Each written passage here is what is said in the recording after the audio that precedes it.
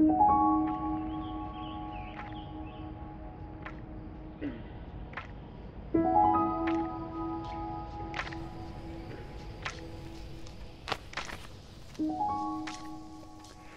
this is John Ortberg.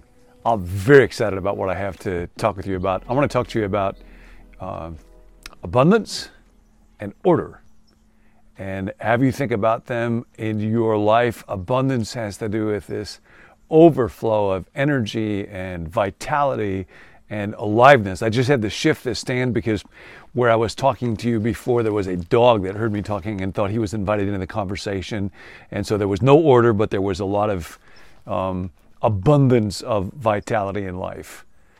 And so hopefully where I am right now will be just the right amount of both of those. I'm very indebted for this to a good friend, Andy Crouch. If you've ever read Andy's book, particularly on culture making, he gets into talking about these two forces, and that the reason that we need them so much in our lives is that they were the basic tools that were present in the hand of God at the time of creation. And you can see at the very beginning in Genesis, when there is just nothing but chaos, the earth was formless and void, and then God begins to bring order, and the first 3 days of creation are really about God ordering, and he does that primarily by separating. He divides the light from the darkness, and the earth from the sky, and the dry land from the waters, and he is creating, John Walton said, on those first 3 days, time, day and night, and weather, the waters above the vault that will rain and come down to the earth, and then agriculture, the capacity of plants to bear seeds and so on. And then on the next 3 days, days 4, 5, and 6 of creation, we see an infusion of abundance and vitality. So on the fourth day, God creates the sun and the moon, not deities to be worshipped like in the rest of the Near East, but objects of God's creation, but not just the sun and the moon. In the skies, he fills it with stars, and not just a few stars. Pre-moderns could look at an unlit sky at night and see thousands of stars. We now know, my friend Bob King tells me, hi Bob, hi Dottie, that there are billions, not of stars, billions of galaxies, each one of which may have billions of stars. Bob says there are more stars in the universe than there are grains of sand in the earth. So there's tremendous abundance. And then on the next day, God says, let the water teem with living creatures. And Andy notes that word teem is a word of abundance. Teeming is not an orderly, tidy word. It's all over the place. It's unpredictable. It's profuse. It's exciting. And then on the final day, he creates, among other creatures, human beings in his own image. And we are to bring the same gift of abundance and order to life, to bring it out of chaos. Now, Andy loves 2x2 little charts, and he notes that we can think about these two forces, these two dynamics, abundance and order, as a 2x2 chart. You can have lots of abundance or no abundance, and you can have order or you can have no order. So we might think about it as 4 quadrants, like this. I'll try to hold them up. This is a very carefully designed graphic. If somebody knows how to make this kind of stuff and can add this into the video, that would be very cool. But if you have no order and no abundance, then you have nothing. And that's where the book of Genesis starts. On the other hand, if you have lots of abundance, but you have no order at all, then you have chaos. That might be the bedroom of a teenager. You can think of all kinds of examples where there is lots of abundance but no chaos. Or yet another option, you might have all order but no abundance. And then you have a machine.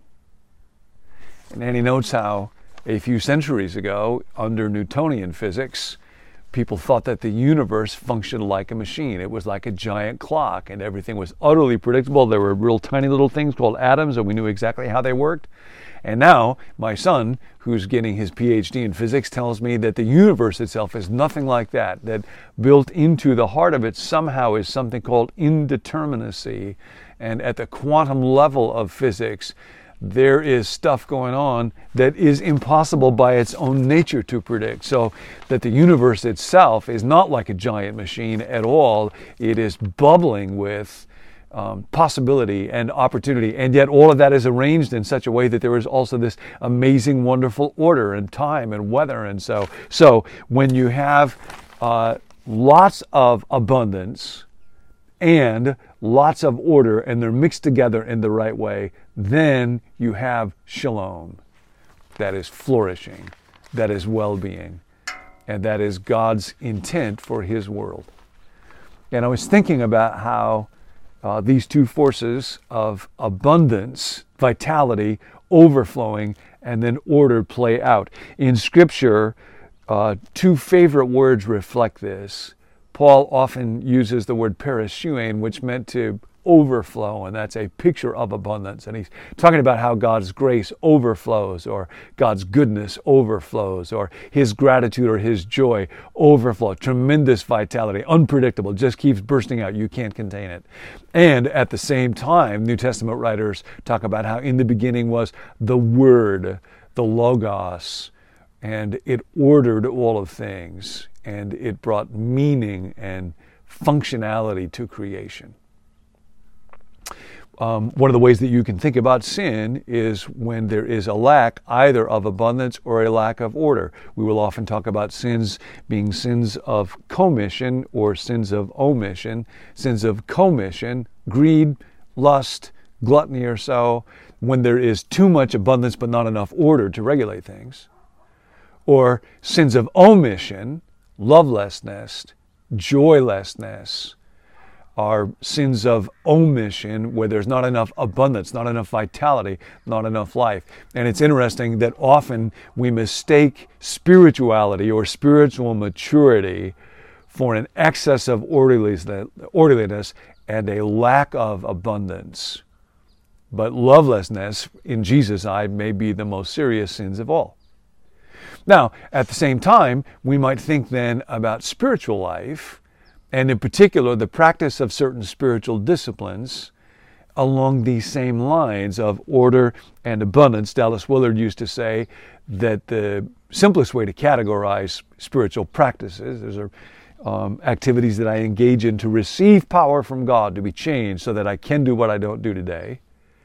He says we might think about those as activities, disciplines, practices of engagement or of abstinence. Engagement is when I act in activity, take on activities that I normally would not do. So I celebrate, or I worship, or I fellowship, or I study. Now those are activities that increase abundance in my life. And so they counteract sins of omission where there is a lack of abundance in my life. Or on the other hand, I might engage in, are you still with me? Practices of abstinence, and that is where I refrain from doing stuff that I might normally do. So solitude, I refrain from engaging in relational activity with other people. Silence, I refrain from noise and talking. Fasting and so on.